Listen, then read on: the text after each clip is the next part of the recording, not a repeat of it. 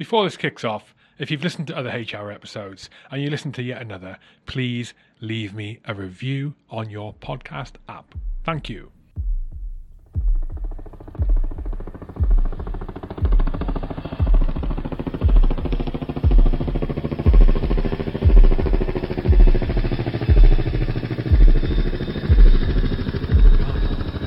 That on air sign, Neil, is not connected. This isn't like fantastic, and it's not connected to the record button. I have to hit the record button, then I plug that in a USB. So yeah, but it looks cool. I mean, no, it does. It looks it's not really even cool. on camera for people listening or watching. It doesn't matter if you listen or watching. I've got an on air, a neon on air sign that Simon Piles gave me. Actually, thank you, Simon. And I use it to let the guests know that we're on air. But I always say we're recording, and then I plug it in because it's not got a switch. Anyway, I'll rectify that. It looks good though. Neil Woods, pleasure to have you in the studio. We've been trying to arrange this since, I don't know, some point last year. Bit of a delay, but gave me a chance to read your book, which I thoroughly enjoyed. Changed my perspective, and opinion on a lot of things. And here you are, Icebreaker, right? Yeah. Before we get into everything else, so Icebreaker, you described yourself as an activist. Yes. What would you call? What would define activist for me? An activist is somebody who dedicates their time and energies to a particular cause in order to influence or change opinion or the political situation. And what makes somebody an activist as opposed to somebody who's just politically interested and puts some of their time into those interests is the fact that it is my entire reason for being. It is, I don't approach life as earning money to pay my way, to pay the bills, to look after my family. That becomes a secondary issue because I am not putting my own financial well-being at the top of the list. The top of my list is my activism, is what I do to try and change the political situation. So that's what defines me as an activist. So the thing that consumes most of your time as an activist time, as you would define it, is whatever cause they're looking to support, right? Yeah, I see it as my vocation. It's my job. Yeah. So I am a full-time activist. I'm not. It's not my second job. I don't have a day job. This is me. Okay, and so with the activism, is it purely focused on the drugs issue that we will come on to, or is it an activist for anything that sort of takes your fancy? No, I'm a single issue activist because that's where my knowledge and expertise is, and it's what my passion is. Having said that, I'm an activist about drug law reform, the need to change our drug laws. That has implications and complications to the rest of society. It impacts on all so many different aspects of our lives that sometimes I do also campaign on overlapping issues where I think it's appropriate. The reason I asked about the definition is because from my experience and just watching things and people, and you'll probably I think you'll agree on this, maybe, I don't know, but is that you can get people who will describe themselves as activists, but they're not as committed to a particular cause as you are.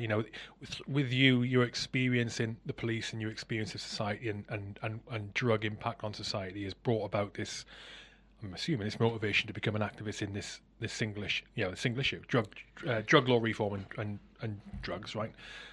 But there are people I've seen who they will call themselves an activist, but just to have the label of an activist. They're not particularly really emotionally tied to any one cause. They're just there to be, this is the kind of person I am, and that's who I'm going to be going forward. Which I don't think that's a good thing, because if you're going to have people fighting for causes, issues, being activists about it, you really want them believing and like knowledgeable about what they're talking about, really believing in what they're talking about, and have become activists because of that, and not vice versa.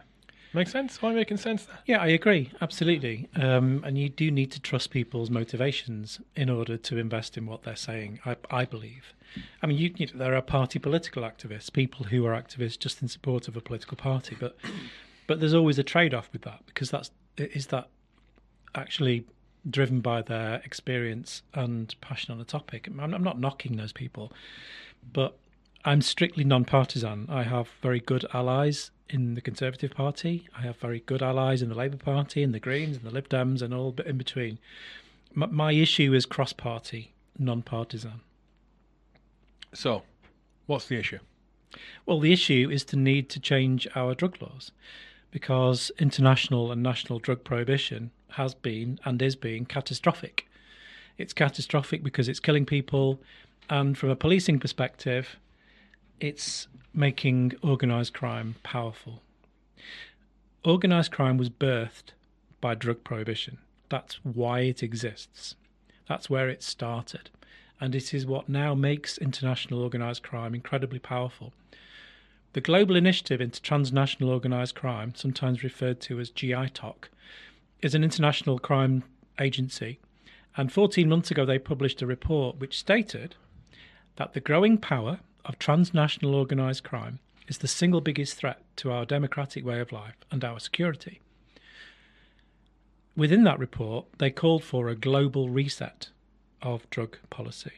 That's a common term at the moment, isn't it? The old global reset. Well, that was as far as they can go because they're actually funded by the United Nations Office on Drugs and Crime. So how they got that phrase through on that report, I've no idea.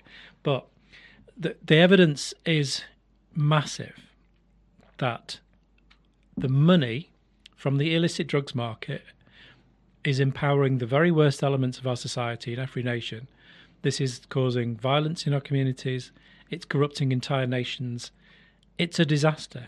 And what we need to do is to take control away from criminals. Can we come back to the origin of serious organised crime related to the prohibition of drugs? So can you talk about that historically? Explain that to me. Yeah. So people think that our drug laws are about the harms of drugs. They're not at all. They're actually a hangover from American domestic racism. So the drug laws, all of our drug policy was dictated to the rest of the world by the United States. We used to have an opposing view of drug policy, which was called the British system, and that was designed by Britain. And there were these two ideological differences between the American way, which was seeing it as a moral judgment, the need to criminalise anyone who got addicted to drugs. And then there was the British system, which saw addiction as an unfortunate medical condition which you just give someone care for. So what it meant in the British system was that if you developed an addiction to heroin, under the British system, you go to a doctor and the doctor would give you a prescription and you'd have heroin on prescription. And as a result of that, we didn't have a drug problem in Britain at all. There were times through the 1920s, 30s, 40s and 50s where we were measuring our numbers of heroin-addicted people in the hundreds. In America, they had hundreds of thousands, close to 1 million. This was the opposing impacts of the two systems. Now, I apologise. It's a very long answer to your question. I apologise. I need to get a notebook, but 1 second. Keep talking. Go on, because I've this question's popping up in my head. And write that down. You'll forget. Write that down. You'll forget. I'm going to grab a notebook. Go on. Keep talking. I'm listening. So, we had these two comparative systems, but and the British system was incredibly successful. And then the Second World War happened. And that made America the true superpower because everyone owed America the money afterwards. We only actually paid our World War I debt to America in 2015, let alone our World War II debt. But this meant that America had enormous power to make people follow their way of doing things. And one of those big examples of that is international drug policy. That's why we all now have American drug policy. But why did America have this punitive, moral judgment drug policy? And that was because of their Cannabis. Racism. Their racism. So, opium was only banned because America imported Chinese workers to build the railroads. When the railroads had been finished, you got a load of Chinese immigrants looking for jobs. So they were then persecuted and criminalised for what was seen as part of their behaviour, which was consumption of opium. Black people were persecuted by banning cocaine because after the Civil War ended, you'd got the southern states still wanting to criminalise black people and maintain the system of slavery incarceration of black people. And banning cocaine was one way of doing this, and that's why it was done. Why was that one way of doing it? So cocaine was. Explain the cocaine Well, use then. well cocaine was used by all sorts of people. It was in tonics and drinks. It's just a tonic. It was an alternative. It was seen by some people as an alternative, healthy alternative to alcohol. But it was also seen in the South as a way of criminalising black people because they wanted to put black people in prison. Okay, couldn't enslave them anymore. Put them in prison, then they're working for nothing, and you continue the enslavement of black people. But sorry, I'm trying to wrap my head around this. I hadn't heard this before about the cocaine. So if cocaine was in widespread use in America, right, not just amongst the black community, but and white community, and it was just ingredients and different things. I mean, Coca-Cola is the famous one, right? Then how, through banning that, would it only target black people? Because it was a political tool that could be used to target black people. I mean, even now, in drug policy in the UK, if you're black, you're 10 times more likely to be stopped searched for drugs than if you're white. In the States, it's the same. Racism is in the DNA of our drug policy. That's not necessarily just down to racism, though, is it? Well, it is, because black people don't use the drugs more than white people. There is no other reason for it. And it becomes self-perpetuating, because then if you criminalise a certain section of your community, then you reduce their ability to thrive in that community because they've been criminalised, and you've got a sort of cumulative effect which grows over time. But the origins of it were back in the States. So you mentioned cannabis. They used to call it cannabis in North America, but during the Great Depression, you had Spanish workers looking for white jobs, what were seen as white jobs. Spanish people were criminalised, and what they saw as more of a South American habit, the use of cannabis, even though it was used in medicines for white people. You know, the white people who were using cannabis was perhaps the middle-aged mother who was using it for treat various pain problems or whatever it was. As soon as it was used as a tool to persecute Latin American people, they changed the name. They called it marijuana to make it sound more exotic and more foreign. And that's why cannabis was persecuted as a criminal endeavour. It was about those other people. Even alcohol prohibition was about immigration. Even that. Because the white Puritan power base, very, very Protestant power base, saw the influx of Catholic immigration from Italy and Ireland in particular as a threat to their political power in a democracy. So to be able to criminalise their behaviour, and Catholics were seen to drink more than the Protestants, and they did drink more than the Protestants. If you criminalise their behaviour, then that's political power. That's an enforcement of political power, and that's why alcohol prohibition happened. So you've got all of these various reasons why drugs were used as a political tool to maintain public power, to oppress minorities, whichever those minorities are. That is what was exported around the world. It's not making sense to me on the alcohol prohibition example there, and on the cocaine prohibition example in America. It's not making sense to me that would be a good tool to use for the oppression of those minorities, because both alcohol and cocaine were used across the board, not just in America in the black community, and alcohol not just in the Catholic communities. They're used across the board. So you wouldn't just be criminalising Catholics or the black community, you're criminalising everyone who uses alcohol or cocaine. It depends who's making the choice of who to arrest and who to chase. I mean, the biggest financial backers for the political campaign to bring in alcohol prohibition, any idea who it is? The Ku Klux Klan. It was the ultra right wing people who hated Catholics, and there's all these posters from the campaign about prohibition, and you've got the hooded Ku Klux Klan with these images of fighting the papists, the Catholics, by taking away their alcohol. In the States? In the States, yeah. Why would they be against Catholics? The Ku Klux Klan hated Catholics probably more than black people. Really? They were puritanical Protestant. They were about the Protestant power base. Didn't notice. It was all about oppression. Didn't notice. All about political power through the decisions people make to use what drugs that they choose to for their health, for their how they feel, how they relax, whatever it is. It's just political power. That political power, that sort of ingrained judgment, that moral judgment about other people's behaviour, that is what was exported around the world, because after the Second World War, the superpower, the rich superpower, was the United States of America. And that's why we have the drug policy that we do today. None of our drug policy is based on science. None of our drug policy is based on the relative risks or health damage caused by any of these drugs. It's not in any of the legislation. It's not in any of the foundational discussions about it. There is no evidence, no scientific evidence behind our drug policy at all. Okay.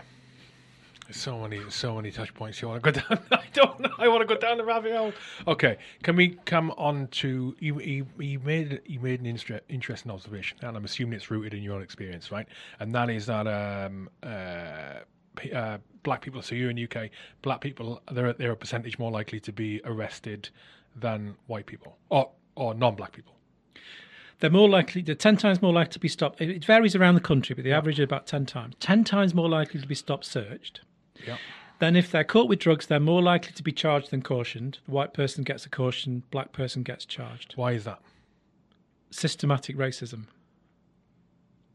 Now, we should unpick what that means, because it's hard for people. It's hard for people to think, well, are you calling me racist? Are you calling me racist? Well, you have bias. We all have biases. Biases are normal. It can't be the only reason. There is some elements of racism, but if you have some elements of racism, that influences a team structure or a system structure around you.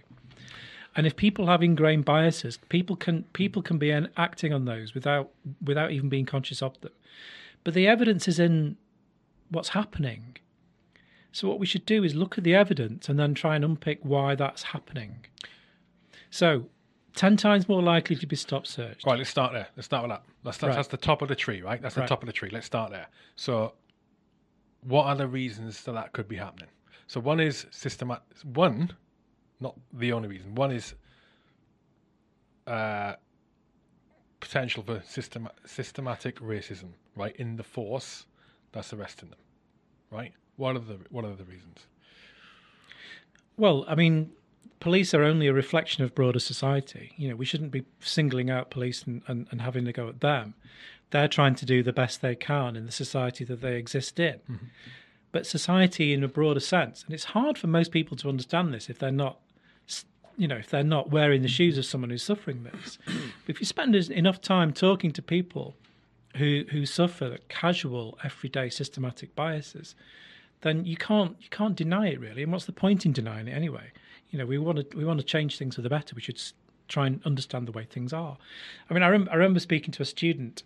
I do lots of university talks, and I spoke to a student at Cambridge University, very bright, black guy, the only black guy there, and he says, I get told off. I get my white friends ask me, and they say, "You're not carrying anything, are you?"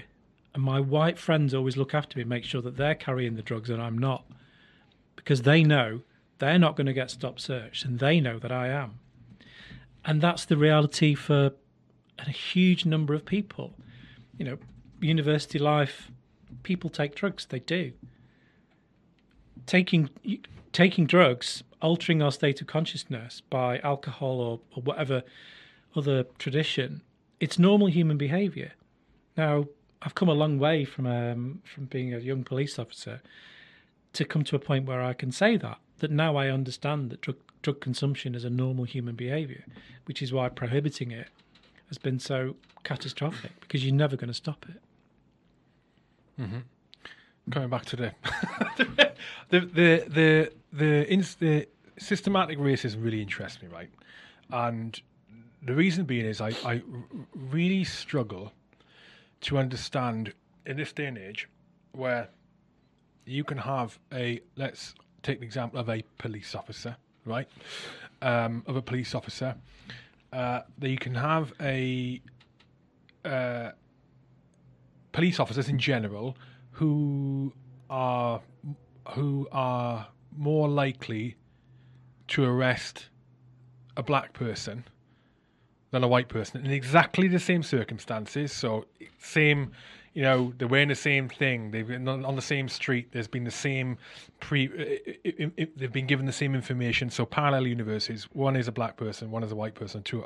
I find it incredibly hard to believe that in this day and age, generally, and you do still get people who hold, like you said, hold those sort of ingrained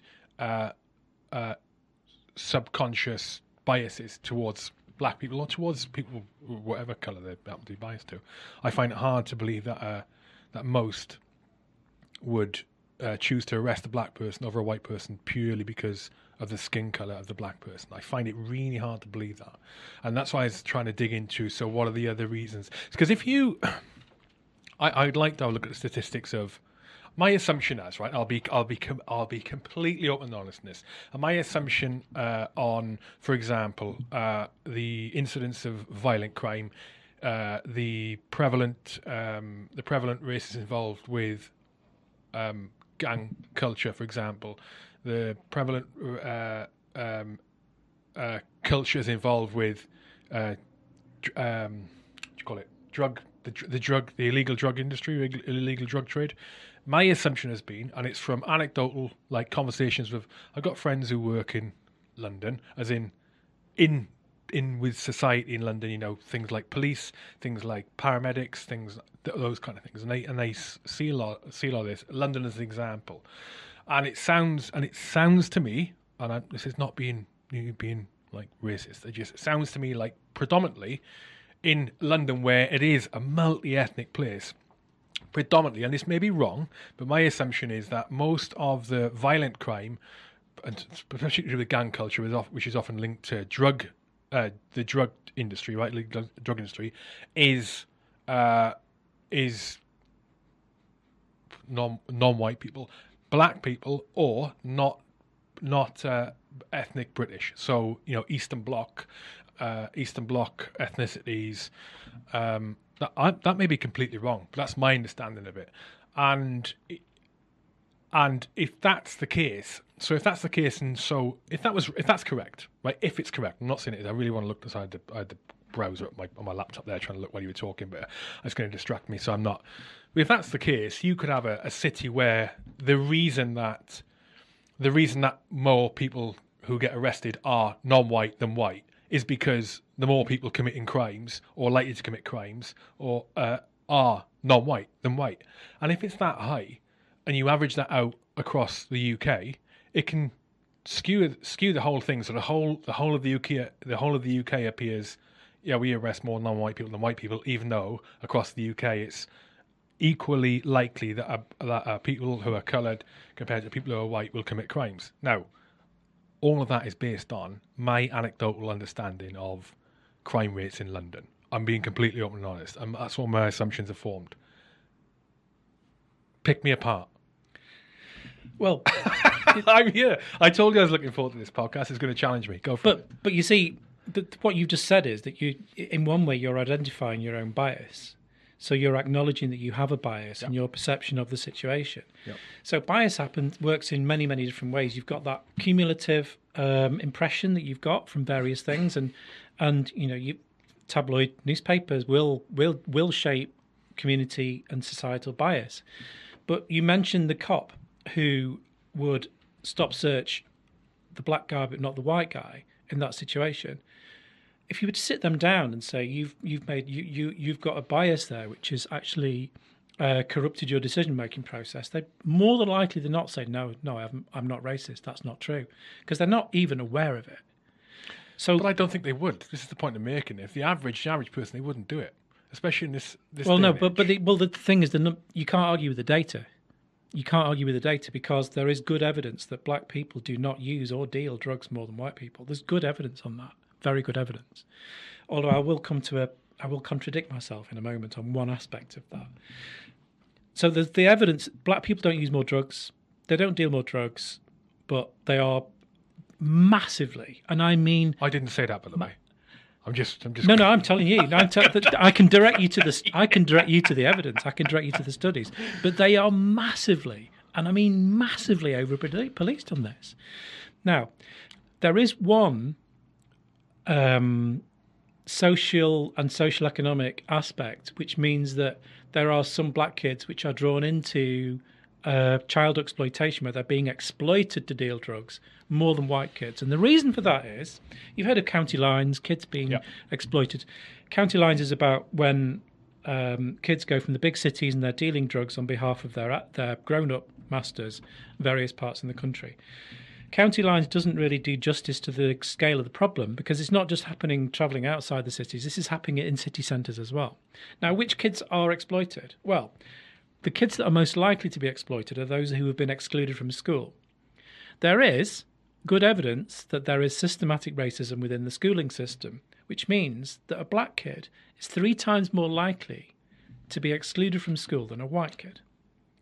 Which means you've already got these multipliers coming in. So you've got the kids, if you 3 times more likely to be excluded, those excluded kids, which are on the street and vulnerable to exploitation, are the ones who are going to be exploited. What's the evidence for that? The evidence for the systematic racism, or the evidence for the... Evidence for the systematic racism in the educational establishments. Well, first of all, I would point you to the data of the very fact that the black children are being excluded 3 times more likely than the white children. That's data which is available. So in that, you can't use a... I'm sorry, I'm trying not to be like having a discussion. I just some of this, I get a little bit agitated sometimes. Right, I'm trying not to be. So that you can't say that is evidence of systematic racism within it. That fact, it's not. It's just a statistic. It doesn't mean it's systematic racism. It's like if you I'll stop there. But there are studies which back up the fact that there is systematic racism in the school. And there was one study commissioned after Child Q. Did you hear about the young girl who was police went into the school and they put her in a room and strip searched her because of the smell of cannabis? Oh yes, Child Q. Yes, so yes. there's that was shocking actually. It is shocking, but that wouldn't happen to a white girl, and it doesn't happen to white girls. It happens to black kids. It does. Then there are studies about this, and there's been studies trying to unpick the reasoning for this. So there's something called an assumption of more adult, an assumption of black kids being more streetwise, or having a greater adult appreciation than white kids. So there's a different view in how these children are seen in terms of the levels of vulnerability. So there are studies which look at this. So they're just trying to unpick where these biases, or what aspect of a bias, is leading to the decision making of the events that are happening. So there is some good understanding of it. In the Child Q situation, I don't think it's fair to say it wouldn't have happened to a white person, because you can't tell that, right? And the reason is, when I read about that, so the skin color of the girl, it was not a factor. It was a, I don't know what you want to call it. It's one part of the whole thing, right? But when I read about what happened to the child, I saw that as just a real big failure of the way the police process and the way they went about things. Not on just the police, on the school as well. I agree. It was a big failure. Absolutely. So I didn't attribute it to race. I mean, I could quite equally see that happen to a white person. But these things don't happen proportionately to white kids. They happen to the black kids. And I spend a lot of time with people who are researching this and campaigning on these aspects. And things, especially from a white person, and I'm aware of my own biases. And when I first started thinking about the ideas of, for example, when the first report came out, the Leveson inquiry, and the suggestion that the police were systematically racist, I was in the police, and I was offended by this, because I was not racist as a matter of principle, And it's very hard from a point of even a position of pride in the systems of our country and pride in my society. It's very difficult for me to consider the fact that we do have a problem to this extent, and especially as a police officer, I looked around at my colleagues and I'm thinking, well, I know he's not racist. I know she isn't, because we care about this shit. And yet, there are studies about how we form our decisions based upon misconceptions and bias that we're not necessarily aware of. And, well, this is why I get a bit This is why I said earlier I get agitated. I don't get agitated because you've got an opposing view. I get agitated because it challenges what I want to believe and what I don't want to believe. This is really what it is. Yeah. I don't want to believe that on the general balance of things within police forces around the UK, that skin colour is a factor, as an influential factor on its own. Because I believe there is a need for discrimination. Like, you shouldn't have unnecessary discrimination. I'm not talking about skin colour. I'm just talking generally. The act of discrimination, it's needed. It's the evolutionary thing. We have to have it for survival. That's what it is, right? But I don't want to believe that I really don't want to believe that on the balance of things, someone would arrest a black person compared to a white person in exactly the same circumstances, purely because they're black. And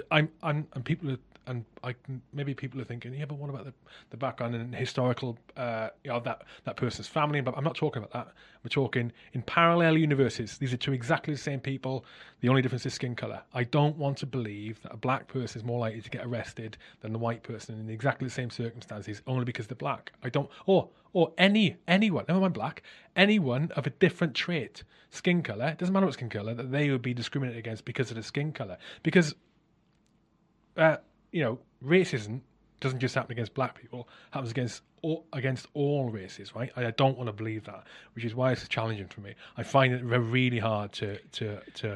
So did I. Yeah. I have been exactly in that mindset, and because it was contrary to what it was hard for me to get my head around that, because it was contrary to my values, even my values and my belief in my own society.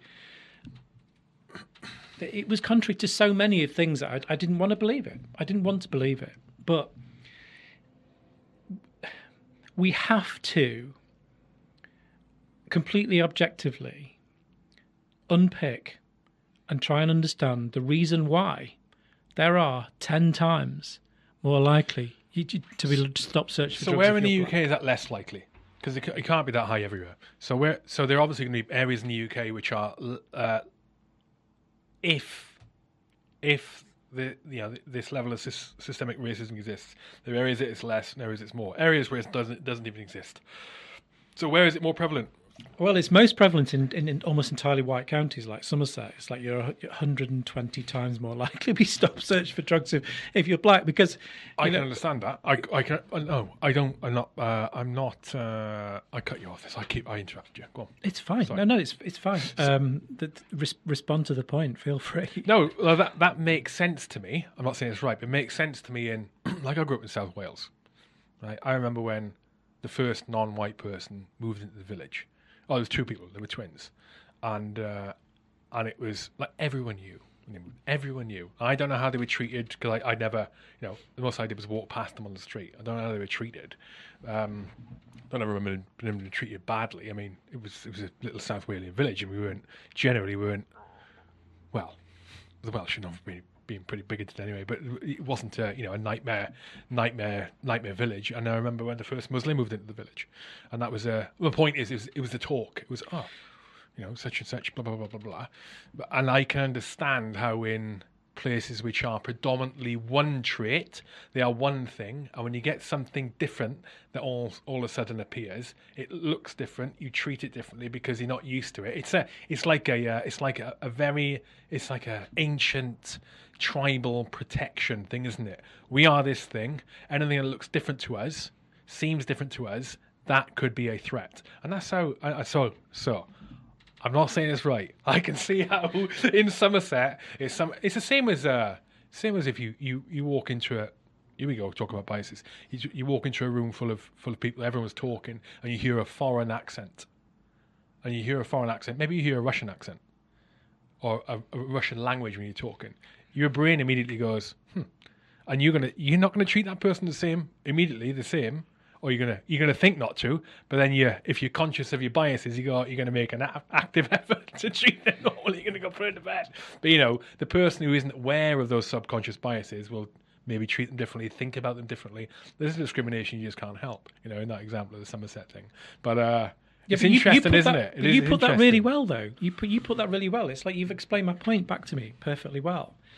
That these biases are are present in everybody to varying degrees and to varying degrees of self-awareness. So is that how so when you're talking about systemic racism, right? Let's pick apart that phrase, okay? Because it makes the hairs on the back of people's neck stand up. Oh, it makes I hear it, I go, oh, it's God. probably not a helpful phrase, actually. But so when we talk about a phrase, right?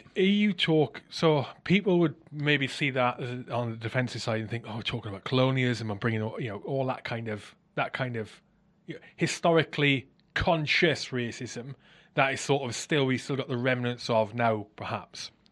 So when you talk about systemic racism, are you talking about that kind of example I've just explained? We've got a bias against people who are not of the same skin colour of people who are British, ethnic British, right? Is that how I explained it? Kind of the systemic racism thought origin. You've explained unconscious bias back to me very well there. And unconscious bias is only one part of systematic racism, though, only one part. It's the biggest part, but that bias can be swayed. Consider, for example, confirmation bias. So you've got this situation where black people are 10 times more likely to be stop searched. They're more likely to be arrested. They're more likely to be charged than cautioned. They're more likely to go to prison than not when they're in court. They're more likely to get a longer prison sentence than a white person. All of these multipliers add up. But consider, if you're a custody sergeant in a police station and your cops have brought in 6 black people in a row, you've got unconscious confirmation bias. You are constantly being affirmed to you that the people that are your customers in that custody suite are young black men. So it's an accelerator. These multipliers accelerate unconscious bias and can become prejudice. Then when you throw into that mix some genuine racism, then that genuine racism can also steer and shape that bias around you. So, for example, I knew a cop. I was a young man. I didn't challenge it. I didn't like my colleagues didn't. You knew a cop who was racist? Yeah. Oh, more than just racist. He was a dog handler, and he laughed that he trained his dog to only bite black people, or Kaffers as he called them, in his colourful South African accent. Oh, was he South African? Was he? He had come from South Africa, yeah. But there were many. There were too many. They were a minority, but they were people put up with it. And it does influence the wider mix of bias, confirmation bias, and the things that's going on every day. And, policing can be a bloody harsh environment. It can be, when you have busy times, you need to rely on your colleagues. You're up against it. Your heart's pumping. You've got to get to the next job. You've got to get the next prisoner in. It can be really, really intense work. And that also can intensify a bias, because if you're making decisions under pressure, then that can make your biases more acute. And I don't think we should judge for that. That's normal. It's normal human behaviour. But what we should do is be objective and unpick it and see how we can make things better. How are the police dealing with this? Well, at the moment, they're just being attacked for it, aren't they? Institutions aren't necessarily unpicking it very well. And, almost on a weekly basis at the moment, the police are being criticised for misogyny, racism. One of the problems at the moment, though, is that anything that happens to, any situation that happens to I'll rephrase that. There were certain examples of arrest and situations in which a black person's involved, and they've been arrested rightly or wrongly, and they're thrown up. In fact, every single one that gets thrown up are thrown up as examples of institutional, because that's the common phrase, institutional racism. I mean, quite often it's not, which aggravates the situation, I think. Yeah, absolutely. But these things are only happening because there is a problem. And that problem will play out in the media in various ways. And you're right. Sometimes it's not just, sometimes it's not correct, but it's only symptomatic of a problem that does actually exist. And, complaining about one instance or another, I mean, we need to just sit back and take notice of this. Now, obviously, at the start of this, I made the point that I'm as at your invitation to explain being an activist. I'm a single issue activist, and what you've done is teased out of me how my activism overlaps into broader issues, because and the institutional racism is one reason why I campaign on drug policy, but it's not the primary one. The primary one is to reduce the power of organised crime. But you can't look at drug policy without looking at every aspect. And the reason drug policy makes this institutional racism much worse, much more difficult, is because you can claim, and some people do claim and prove, that the criminal justice system in its broadest sense, right across the board, is racist. Yeah, okay, it is. But it's much more so for drugs. It's much more so. Because if you're inviting cops, a cop goes to a burglary and they know they've got to catch the burglar, yeah? They look at the evidence for who committed that burglary and they try and find out who it is. That's following evidence, and that evidence may take you to a white person, it may take you to a black person, but you're following the evidence, yeah? I'm describing this in very simple terms, but it's a useful comparison.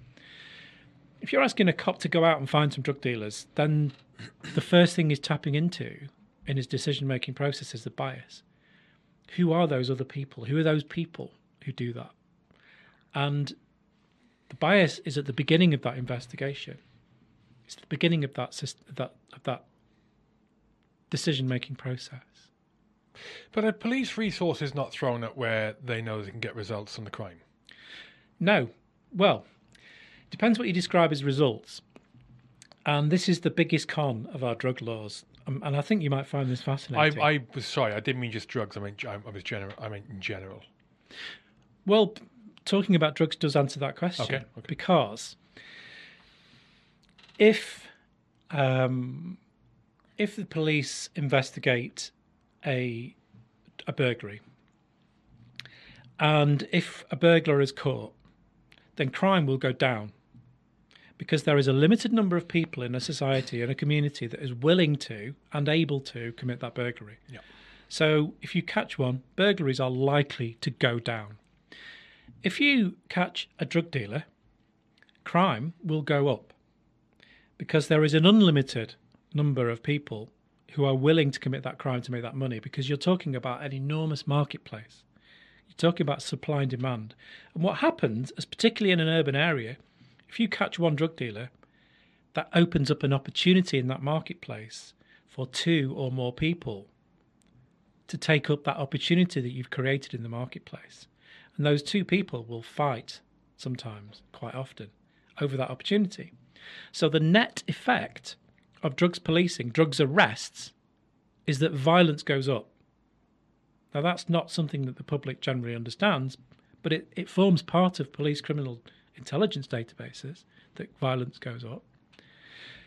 So in terms of effectiveness and putting resources to what is effective, there is a massive contradiction, because drugs policing does not reduce crime, ever. It more likely increases it. It also increases corruption. So there is a massive disconnect with the resources, and there's massive resources put into drugs policing with no tangible benefit at all. And here's the greatest con, the public con of drug prohibition. We all see the images of drug seizures. We are all collectively, as the public, invited to celebrate when the Royal Navy seize multiple tons of drugs, or when our local police find a huge cannabis factory, or there's hay bale-sized blocks of cocaine have been seized, or blocks of heroin. They talk about it being the biggest drug seizure since the last one, and how they've kept these drugs off the streets. Well, this is an incredible con.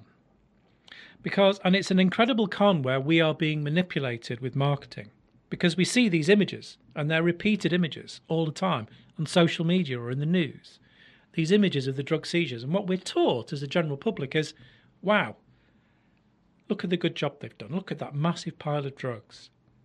That means that that's successful. They're having success. That means the current policy works. That's the subtext. That's the way we're reassured. The public are reminded there's something to be scared of, and then they're reassured that the police are doing something about it. And so the public are conned into believing that our current drug policy is worthwhile.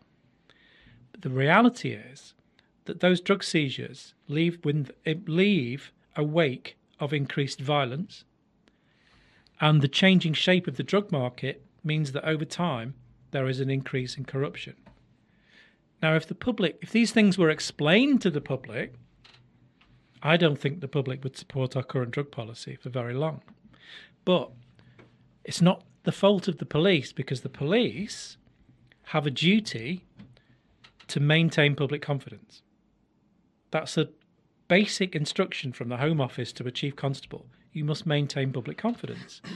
Because if the public lose confidence in the police, then obviously that causes problem for the fabric of our democracy.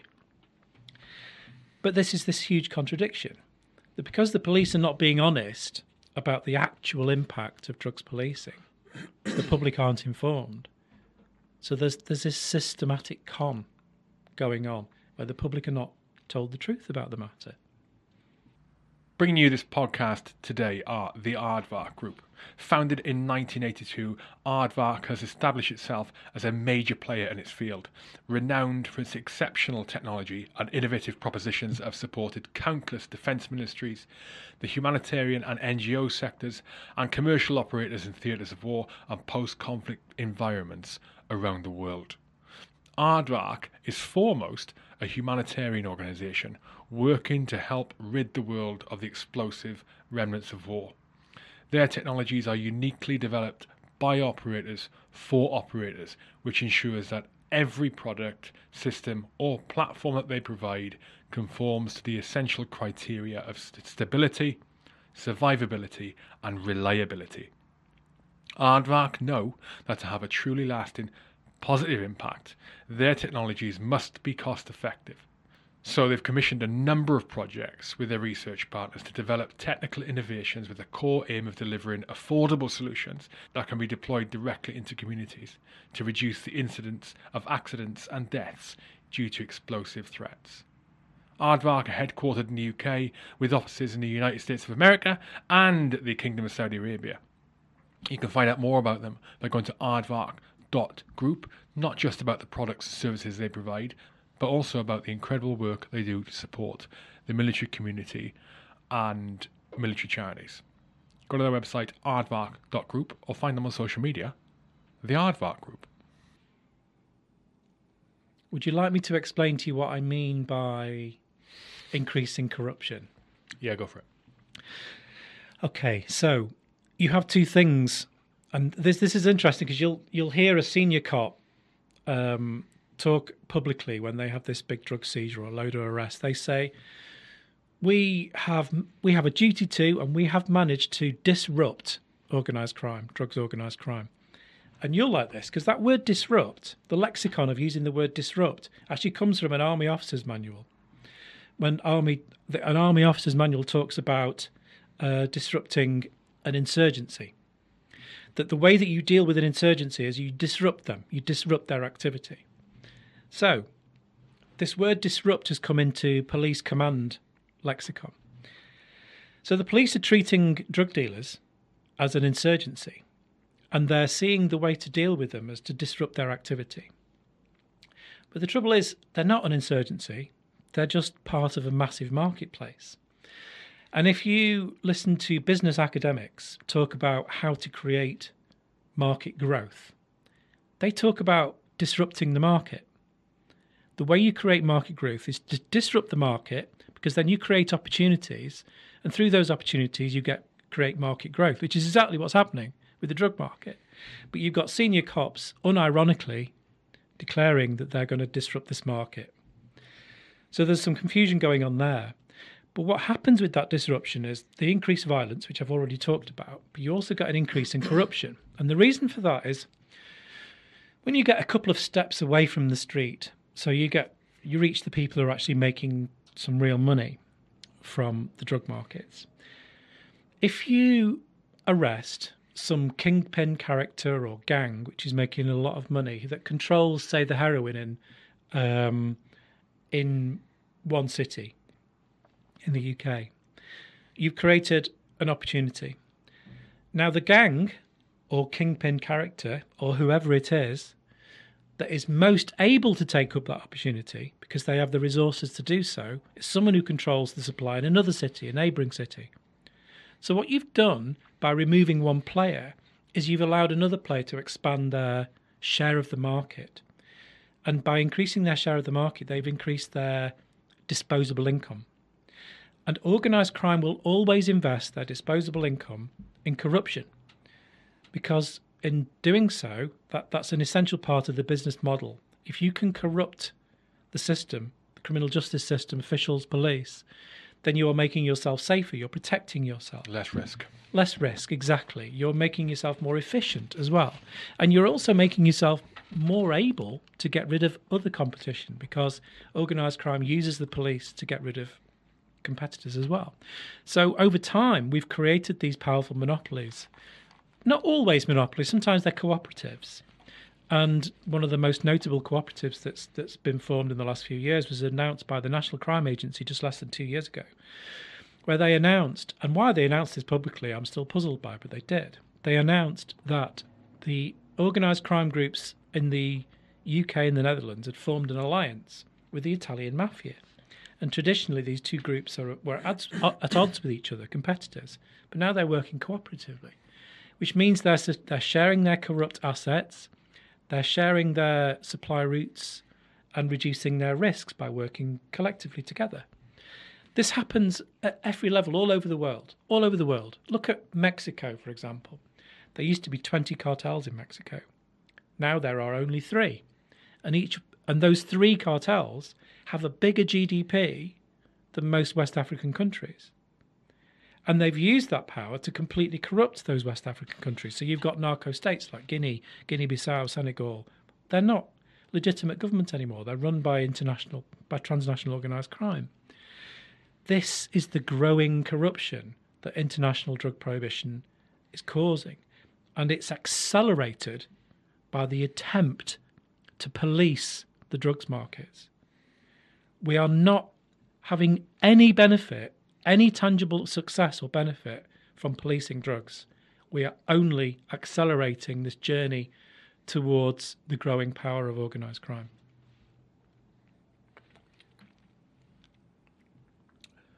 It's worrying, isn't it? Because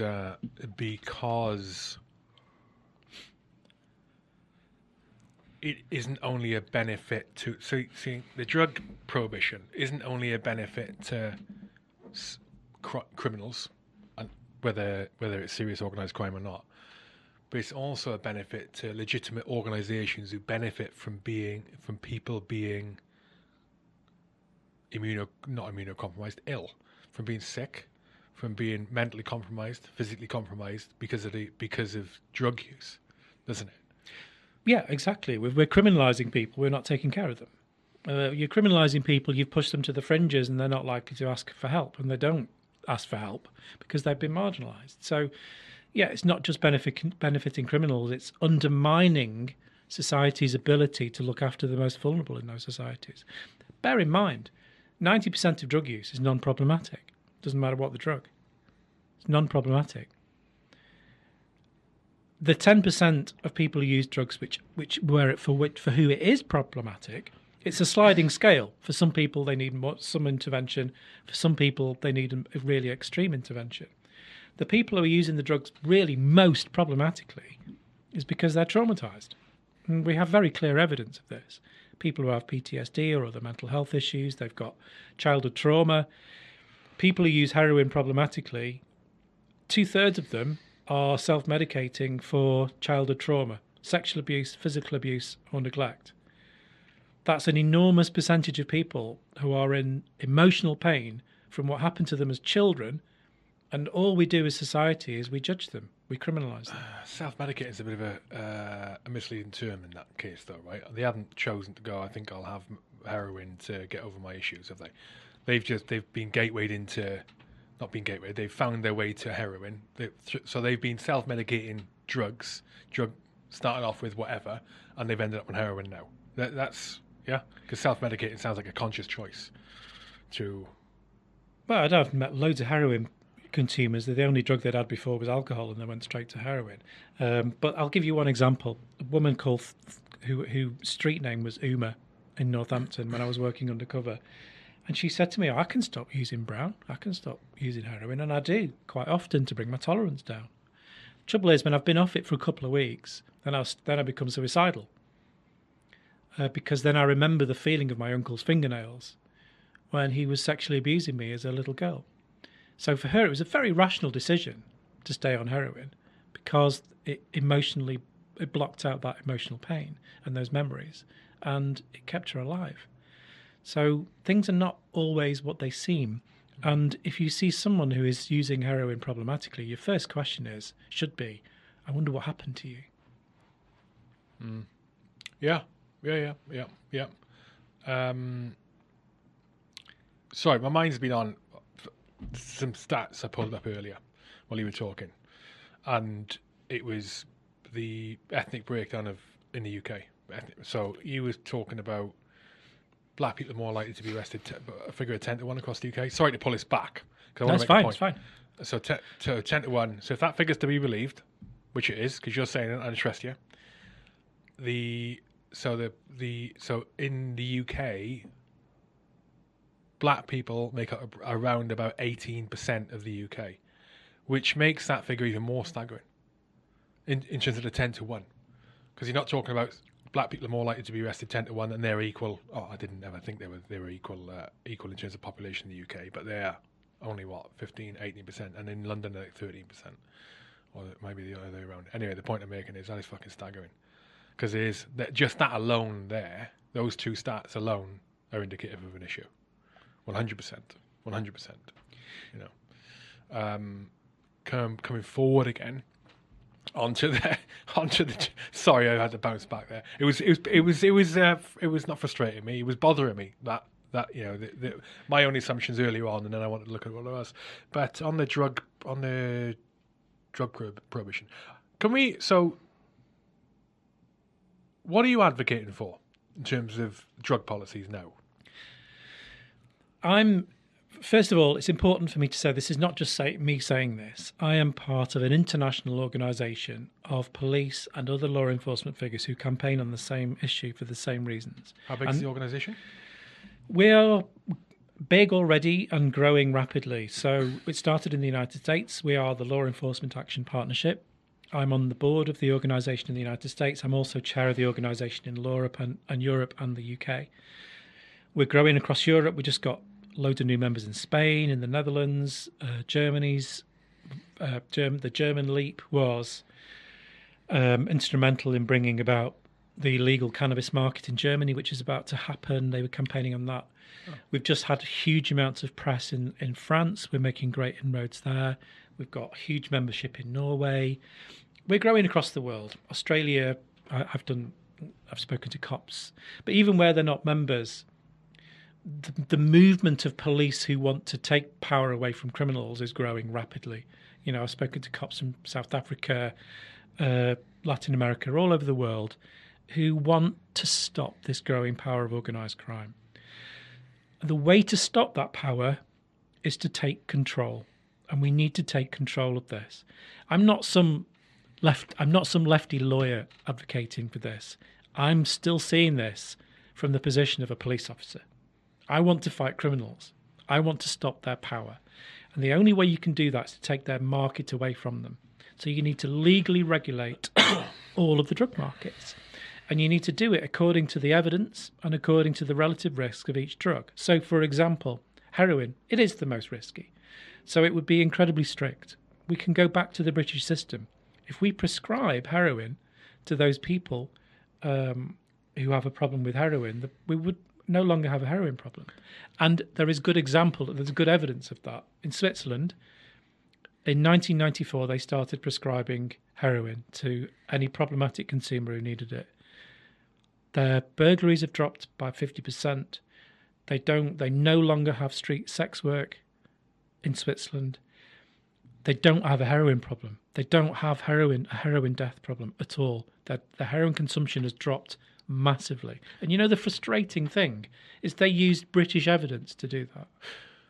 So I'm a heroin user in Switzerland, or I'm a heroin user here in the UK, for example. In the future UK that Neil Woods and Co and Leap have campaigned and managed to get. I'm a heroin user. I'm hooked on it for. I'm hooked on it because I got hooked on it before it became legal. I was getting it illegally.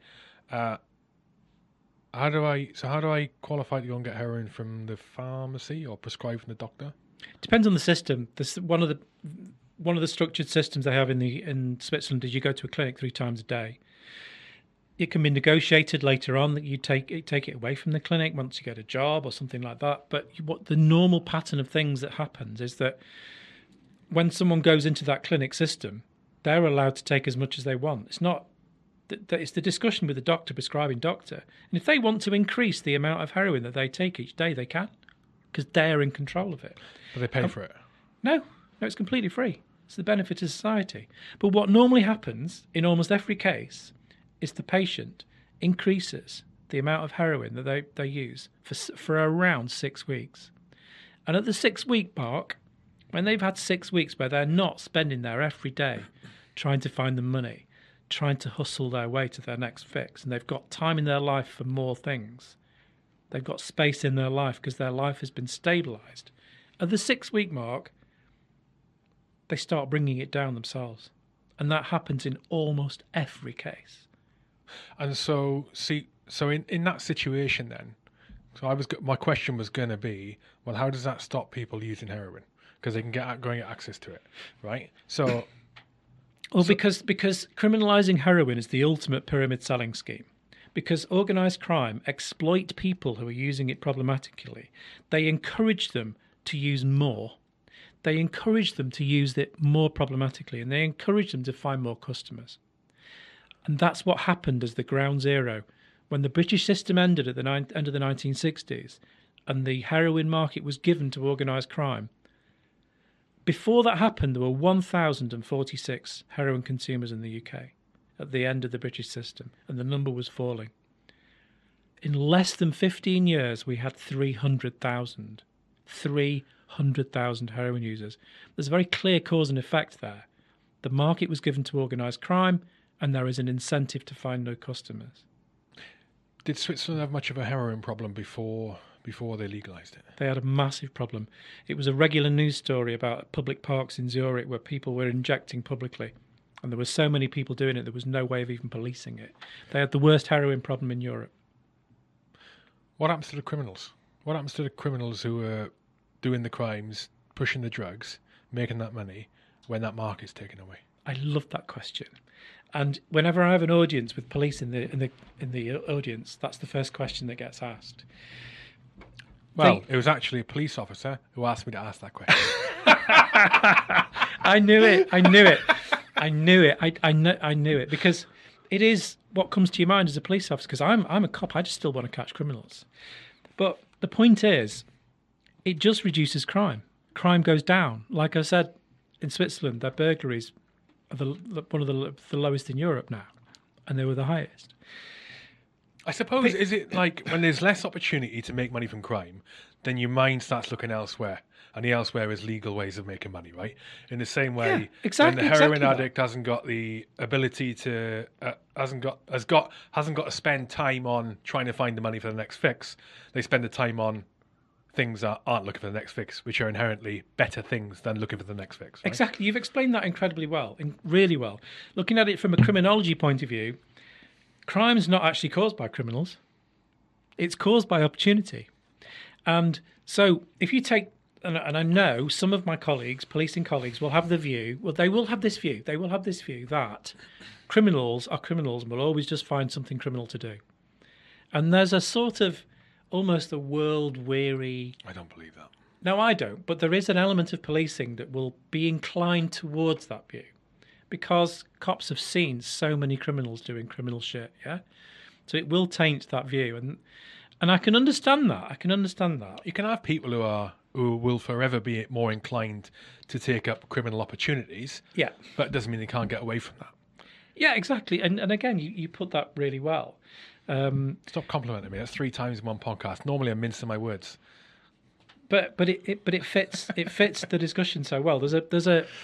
I would encourage anyone to read a brilliant book by a criminologist called Tom Gash. It's called Criminal: The Reason Why People Do Bad Things, and it essentially trashes the opposing political views, because there's two predominant political views about a response to crime.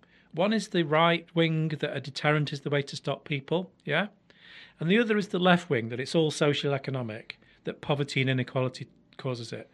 And this book trashes both of those views, that it's not social economic. There's no reason why poor people are more inclined to commit crimes than rich people. There isn't. Not according to the best evidence. There's a slight element, there's some elements to that. But the deterrent thing doesn't work. It certainly doesn't work for drugs. I would say that it is absolutely true that poor people are more likely to commit crime than not poor people. Absolutely. If you're starving and you need to put food on the table, you're more likely to. Well, no, it's a range, isn't it? So the poorer you get, the less you have what you need or what you want, and so the more likely you are to do things that aren't legal to get that. And it's a sliding scale. And the further down towards poverty you get, the more likely you are to commit crime. And further up the way, the less likely you are to commit it, because you've got more to lose and you've got less you need because you can buy more. The differences are not quite as you would expect, though, because the conclusion of this book is, and I would encourage you to read it. It's a brilliant book. Greg Thrash. Tom Gash. And because the conclusion is what you've just said, is that actually crime is about opportunity. And one of the best examples in the book is in the 1980s in Germany, there was an epidemic of motorcycle thefts. And it was getting a bit of a national crisis, because it was becoming a situation where no insurance company the insurance companies were threatening to completely withdraw from the German market and say, we can't insure anyone who has a motorcycle because it's going to get stolen. We can't cover it. So people were struggling spending huge amounts of money on it. And it was a specifically German issue. It was far, far worse than anywhere else. It was a political issue. Anyway, there was a policy change for a completely unconnected part of the policy regime, which overnight changed things. And that was, in Germany, they caught up with some of the rest of Europe and decided that for safety reasons, anyone riding a motorbike should wear a helmet. And the motorcycle thefts almost disappeared overnight. They reduced 90% overnight. And that's because if you have to carry around a motorcycle helmet as preparation for what essentially is had become an opportunistic crime, then you don't bother doing it, because the opportunity has changed. That's just one example of how crime it rules out a whole like cross section of people who don't have the opportunity to do it, and those are the people who can't get access to a motorcycle helmet. It's as basic as that, right? Exactly. Can't afford one, can't steal one, don't have one. So that's it. Yeah. I mean, it's completely logical once that piece of history is explained. However, no one saw it coming. No one saw it coming. So to understand crime, we need to understand that for the most part, it's about opportunity. So, to the cop who says, and then there are many of my colleagues out there who will say, no, he's a criminal, he's going to go and do some more criminal things. All of the criminal opportunities are already being taken up. We do not create new opportunities for crime by removing some opportunities for crime. We don't. And by taking control of the drug markets, taking that value, taking that wealth away from organised crime, you cripple them. Now, again, cops will say, yeah, but what about all the other stuff organised crime do? Organised crime are always going to be there. Yeah, of course. Now that Pandora's box has opened, organised crime are always going to exist. However, by a very long way, the biggest wealth for organised crime is from the illicit drugs market. By a long, long way. And actually, it's that wealth which allows them to commit other crimes. So if you look at the strategic assessments from the National Crime Agency, which they publish periodically, on more than one occasion they've made the point in those strategic assessments into organised crime that the wealth from the illicit drug markets are reinvested into other forms of criminality. reinvested. Now, we all know if we want to start a business, we need capital, right? You've got to have a startup. The value in the illicit drug markets allows other crimes to happen. It's the bank for those other criminal activities. So not only do we cripple organised crime by taking their biggest money spinner away from them, we also cripple their ability to commit other kinds of crime. And that includes people smuggling. That includes counterfeiting. Because the investment for those other activities come from the drug market. So if we want to take organised crime on, the starting point is to legally regulate drugs. And yeah, I know drugs are always going to be a problem. We're always going to have policy. We're always going to have to be thinking the best way to deal with them because they can be problematic, right? But as the priorities need to be protecting our children, removing access, reducing as much as possible our children's access to these drugs, and also for those that do choose to take them, to make them as safe as possible so less people die. Those two simple priorities are not catered for in the current policy regime because it is easier for our children to get hold of cannabis and MDMA and cocaine than it is alcohol or tobacco, and that's a fact. That's a fact, and that's not good enough. And people are dying now from our current drug policy that don't need to die. MDMA, for example. MDMA is incredibly safe if it's in a regulated dose and you know exactly what's in it. But people die from MDMA. There's no reason for people to be dying from MDMA, for example. This is one of the misconceptions people have about when you talk about you know this. I'm preaching to converted, but when you talk about when you hear it, the thought we should legalize drugs. People think is we should make drugs freely available to anyone and everyone who wants them, which absolutely isn't the case. To your point, one of the advantages, because again, I was not, we talked about this off air, I was not on the legalized drugs attitude. In fact, one of the attitudes I've had in the past is, several times I said it in this podcast, make alcohol illegal.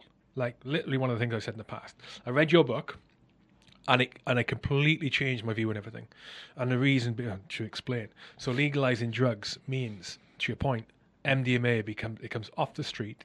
It means that people who need access to it or want access to it, they can get access to it. It's a little bit more difficult. It's a little bit harder. A few more hoops to jump through. But it ensures that the people who shouldn't have access to it, young children, the vulnerable, can't get access to it, right? The people who do get access to it know exactly what they're getting. For example, there's no risk of overdose. What they're getting is controlled doses. It's manufactured professionally, and they're not getting it. You made a really good point you made earlier, which I didn't pick up in your book. You must have mentioned it in there, but they're not getting it from someone who's trying to give them more, because the person they're getting it from is not making money from it, and they've got their interest in health. They've got their health as their interest, right? Really good point about it. It's the same with cannabis. I mean, where they've started legalizing, America obviously is one of the main ones. Holland, I mean, Portugal as well, legalized drug trade. No, they've decriminalized the possession of drugs, so no one gets criminalized for using or possessing drugs, but they haven't taken control of the market, which is you shouldn't criminalize people for using drugs, but they need to be. But the criminals are still in charge. They're halfway there, but not all the way. Yeah, got it. Yeah. I'm totally up. I'm completely sold on it. I'm completely sold on it. I understand all the benefits of it. And we need to do it right, though, because there's examples where they've really not done it very well in America. Go on. They've made it too commercial. They've made it more about making money than they have about people's health. Are you talking about cannabis in specific? Cannabis in particular. Yeah. So what's wrong with the way they're doing it then? Well, the way I would do it is completely with the public health focus. So I wouldn't allow advertising. I would have pricing differentials for the different strengths, for example. But cannabis is a bit different to the rest of the drugs, though. Would you not agree? It's the hardest to regulate because anyone can grow it. But it's the less impact. It's one of the healthiest. Yeah, it is healthy in most cases, right? I mean, for many people, it's good for them, and it's a treatment and a medicine. Yeah, it's a medicine as well for various treatments. So that's why it's very different to the rest of them. That's what I mean. So there's a lot going on there. Yeah, definitely. But one of the problem with some of the way that the American states have done it is they've not done it with social equity. So they've allowed just rich businesses to come in, capture the market, and then the people who have been going to prison for selling it, they're still criminalised. They've still got criminal records. Yeah, they dropped the ball on that one, didn't they? That's not. But some some have done it right. New York State, Washington State, they have done it by expunging people's criminal convictions, providing grants for people who are marginalised to actually get into the business. I've got no issue with them commercialising the cannabis trade whatsoever. Zero. Just because I see cannabis as being more, as in literally a healthy thing for people to have, predominantly, as opposed to unhealthy. You know, like I see it as you go into Holland and Barrett and you pick up you flipping vitamins and minerals. I literally see it like that. However, there are some people it doesn't work for, like anything. Same with alcohol, like anything, right? There are some people who become alcoholics with drinking alcohol. Most people don't. So I can understand why they commercialise the cannabis side of things. I even see the benefits of commercialising it as well. But for the rest of the drugs, I wouldn't work. I mean, in the same way with alcohol, it just wouldn't work. It just has to be super regulated, not commercialised. What did you say? How did you say to do it with? Stop. No branding and advertising. No branding and advertising. Yeah, and I mean, for me, even with cannabis, I don't want to be encouraging young people to start early. No, I agree. Because it's young people's brains that really need to be staying away from cannabis. Agree, yeah. And commercialisation and some of the style of advertising that they have in places like California is just not appropriate. Okay. And there's good evidence that it's not appropriate because it encourages young people to seek it out. Yeah, I totally agree. Having said that, though, there is good evidence now that in every single state of America, apart from Alaska, don't know what's going on there, every single state where they've legally regulated, child consumption's gone down. So there is clear proof that legal regulation protects children better than prohibition. Like very, very clear proof. Same in Canada. But I just think we can go further. We can have stricter regulation. But the thing is, we can only start even having that conversation once we've taken control with legal regulation. Yeah, I agree. Like I said, I'm completely sold on in inverted commas legalizing drugs 100%. But to your point, it needs to be gone about in the right way and really careful analysis of how other countries have done it, what they've got right, what they've got wrong, and it's not an overnight thing. I mean, this is a long process to get through it, and it's not just about changing the laws and the rules and the regulations, and it's also about changing the public perception of it and the public opinion of it. But I agree, it's the right thing to do. Like, totally do. I've got some. We're getting towards. I've got some questions, right, that I had from people. One I've already asked you, which was from a policeman who shall not be named, and there are some others from my patrons.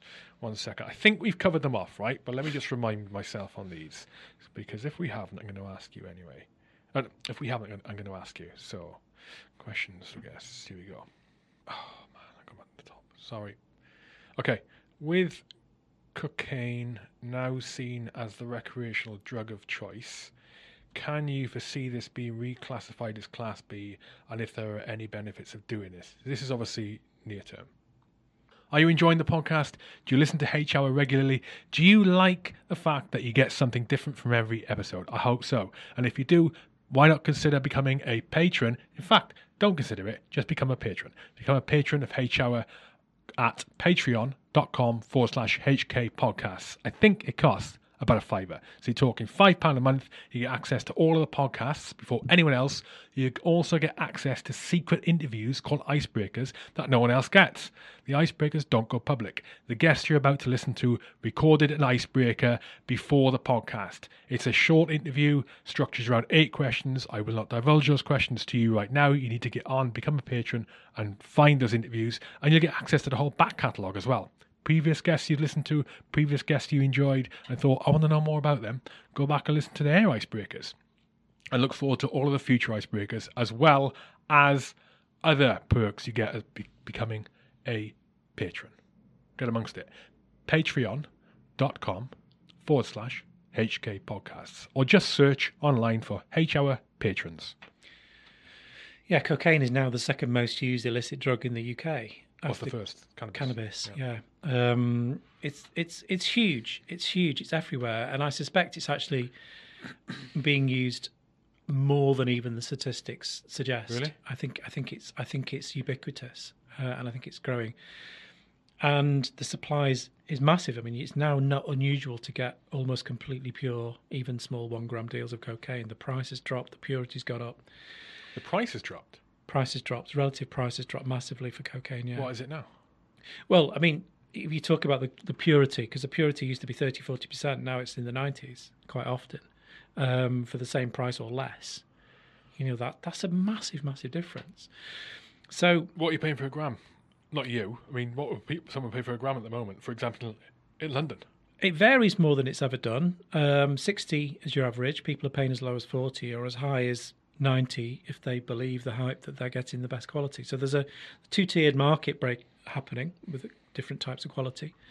But the difference in the pricing is the fact that more often than not, you're getting a very, very pure product, which is peculiar. And all down the west coast of the States, it's like Why is that? almost all of the deals that have been seized are 100%. How is that come about? Just a glut of supply From where? from Latin America.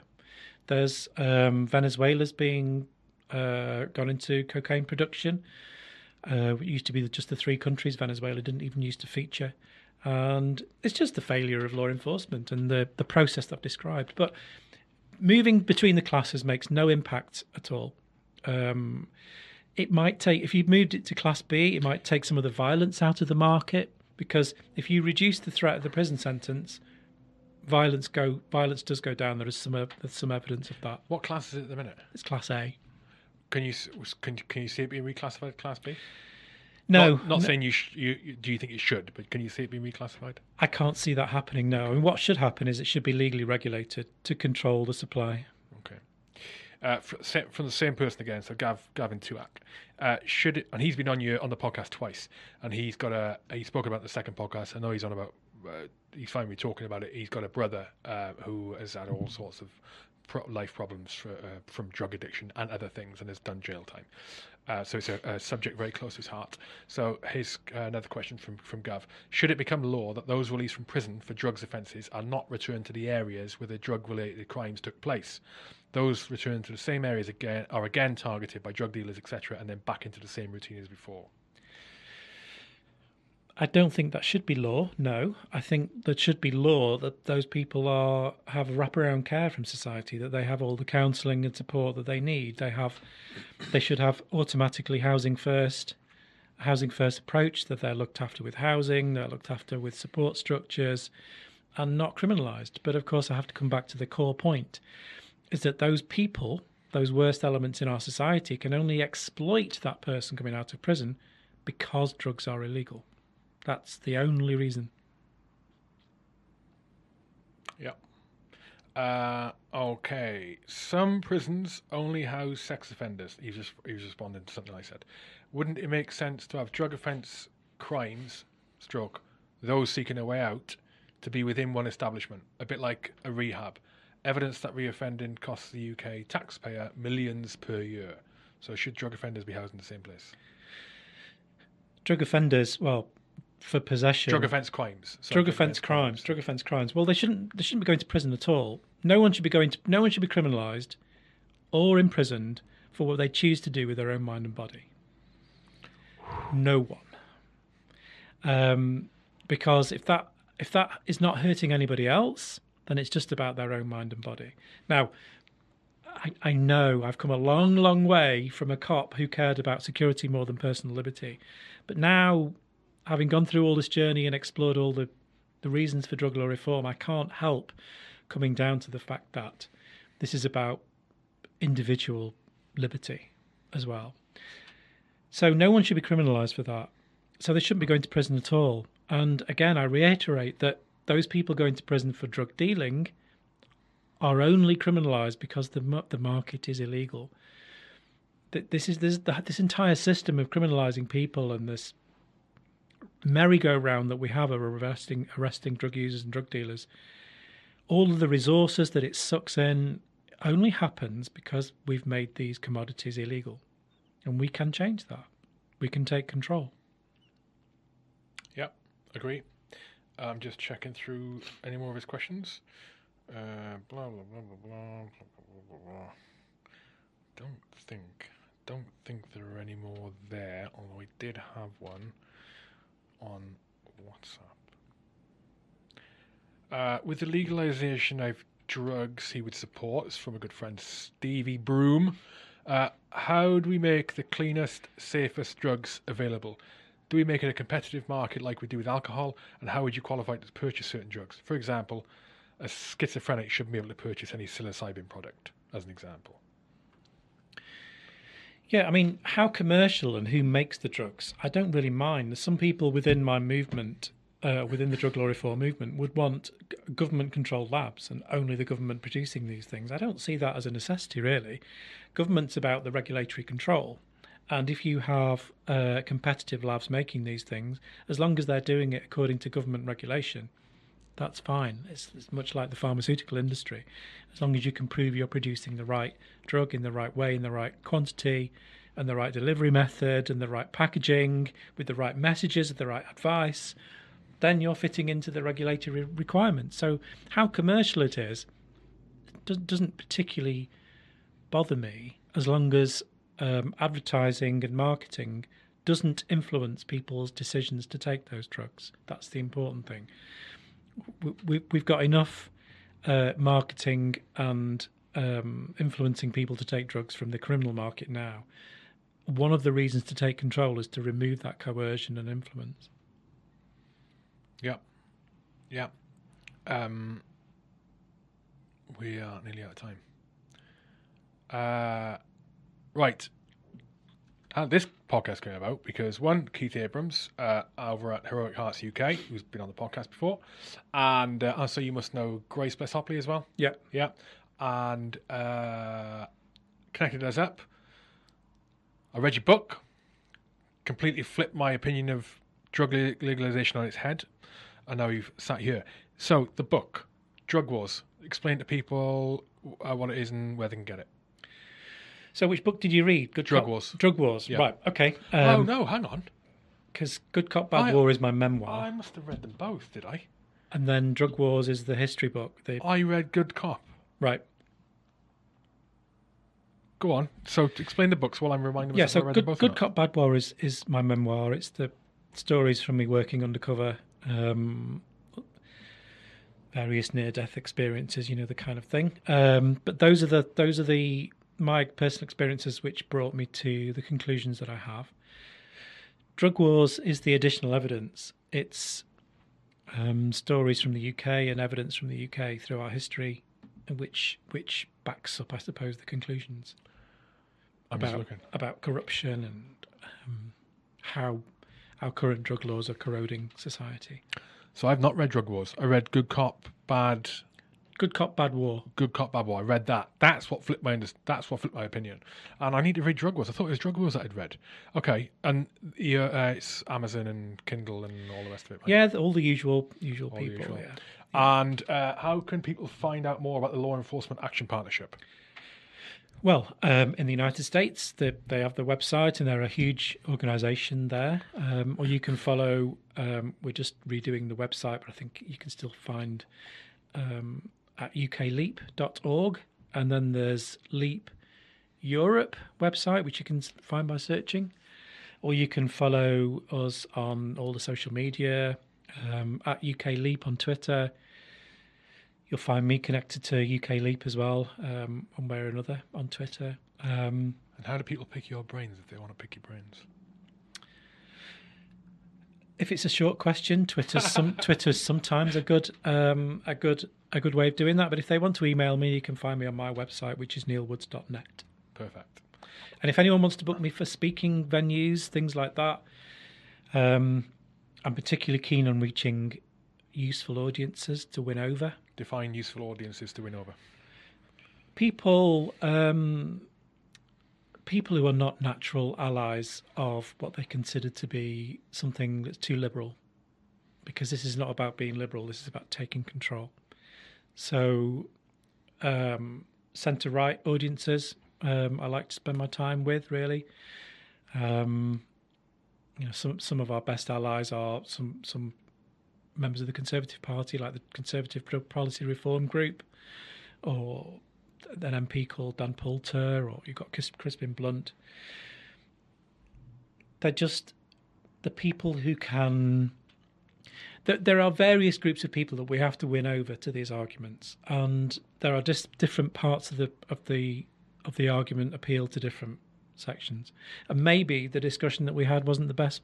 The way we started this today, covering the aspects of racial disparity, that wouldn't be the natural way I would go. First. I'm going to disagree with you because it's my own podcast and obviously I think it's perfect. No, I'm joking.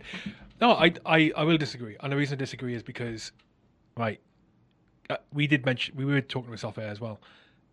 We're similar in that we like to challenge ourselves. Like, I didn't read Good Cop, Bad War because I thought, yeah, let's legalize drugs. I didn't. I read it, one, because you were on a podcast, and two, because I knew it didn't align with what I think. Yeah. And I want to understand, one, generally, I want to understand why I think what I think, and I want to understand what the other side think. And I want to understand what the other side think, because maybe there's information I am not privy to, and I want to know that information because it helps inform my view about anything, about climate change, about systematic racism in the UK, about drug policy changes, right? So it is good. That was uncomfortable for me doing that part of the podcast, by the way, because again, it really challenged what I think, and it is it's definitely made an impact on me. And talking about all that, no, so it's the perfect way to go about it. Like, one of the things that frustrates me in today's world is that people are unwilling to try and understand why they think what they think. Right? And they're unwilling to try and understand why people who don't think what they think what they think. It's crucial. It's crucial to forming your opinions. If someone was to ask me, why do you believe that drugs should be legalized, and my answer was, well, I just think they do it because it's personal freedom, mate, innit? Or whatever. If that was my answer, that would horrify me. And there are things about me where I can't answer in depth. And when I identify one of those, I try and understand why. Like, I was having a conversation with someone about climate change the other day, and they were challenging my opinion why I thought what I thought, and I couldn't answer in depth about a specific aspect. I was like, shit. I went home that evening and I read up on that specific aspect, trying to understand, do I think the right thing? Because I couldn't explain I couldn't explain why I had that opinion, which is bad, because it might be the wrong opinion. I went up and read it. Next day, I understood. Okay, got it. People don't do it. So conversations like this, whether you're obviously like left of centre at the very least, would you describe that yourself as that? Depends on the topic, to be honest. Great point. Yeah, depends on the topic. Yeah, and same with myself. I'd say I'm left of centre, but some things I'm way right.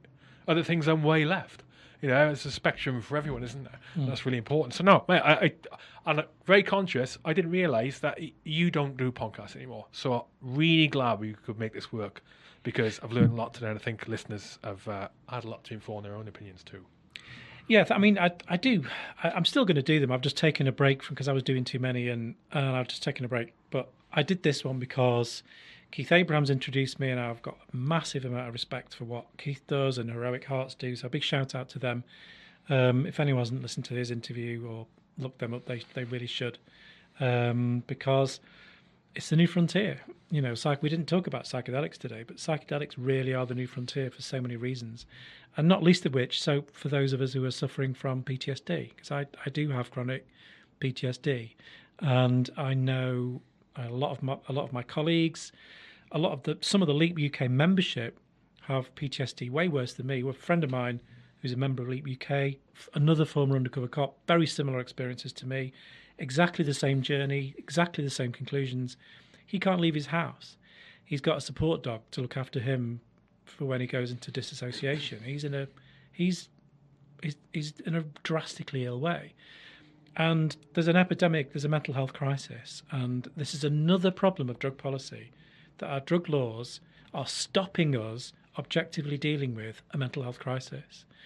So Big shout out to Keith and what he does. Yeah, there's drugs there that can be used to treat people for all different ailments. I mean, MDMA being an example, psilocybin being an example, all Exactly. those. Exactly. And the research and the treatment isn't able to go forward because they're fucking illegal. Exactly. Yeah. Neil, it's been a pleasure. And you are welcome back here anytime you want to try and make me feel uncomfortable. The chair will be free for you. Well, that's brilliant. Well, thank you very much for inviting me, and it's been fabulous meeting you and talking with you. Good luck with everything. Good luck, and I hope it comes off. That's it. Thank you for watching the H Hour podcast. If you're enjoying the podcast and you haven't already done so, please subscribe here, around about there. I'm hoping it's around about there where the button's going to appear. If it's not already appeared, you can also, if you want to listen to the podcast on your commute, for example, when you're driving, when it's not practical to watch the podcast, you can listen to it. It's on Spotify, it's on Apple Podcasts, it's on Google Podcasts, it's everywhere. It's on all of the common and not so common podcast apps. You can also, if you wish to do it, become a patron of H Hour. Becoming a patron of H Hour, you get access to all of the interviews before anyone else. So this interview with this guest was released days, if not weeks, before it was on release to the general public. And you also get access to exclusive interviews, which I do with each guest, that last about 5-10 minutes, that are based on questions that the patrons themselves of H Hour have chosen. And each guest, this one included, gets asked those questions before the main podcast starts getting recorded. It's like a pre-podcast interview, lasts about 10 minutes. And those interviews are really insightful, really enjoyable, nice and short, and they're only released to patrons. They never get released to the public. I don't know why I had a little stutter there. You also get access to a Discord community, exclusive Discord community only for patrons. You also get invited to a monthly Zoom call with myself and all the other patrons, and very often, most months, we have a previous podcast guest comes onto that Zoom call and has an exclusive Q&A with the patrons. In addition to this, there's monthly giveaways where I give away gifts to my Patreon supporters, and it's always, predominantly veteran-owned stuff. I'll go on buy veteran-owned apparel, veteran-owned product services, and I'll give them away to my Patreon supporters. And I'll also do exclusive invites for events, so you'll get freebie tickets to events. To become a patron of H Hour, go to patreon.com/HK podcasts. I'm spelling Patreon, Patreon, patreon.com/HK podcasts. Hit become a patron. And I'll see you on the next Zoom Q&A if you do. Oh, you also get your name in the credits. Thanks for watching. I will catch you next time.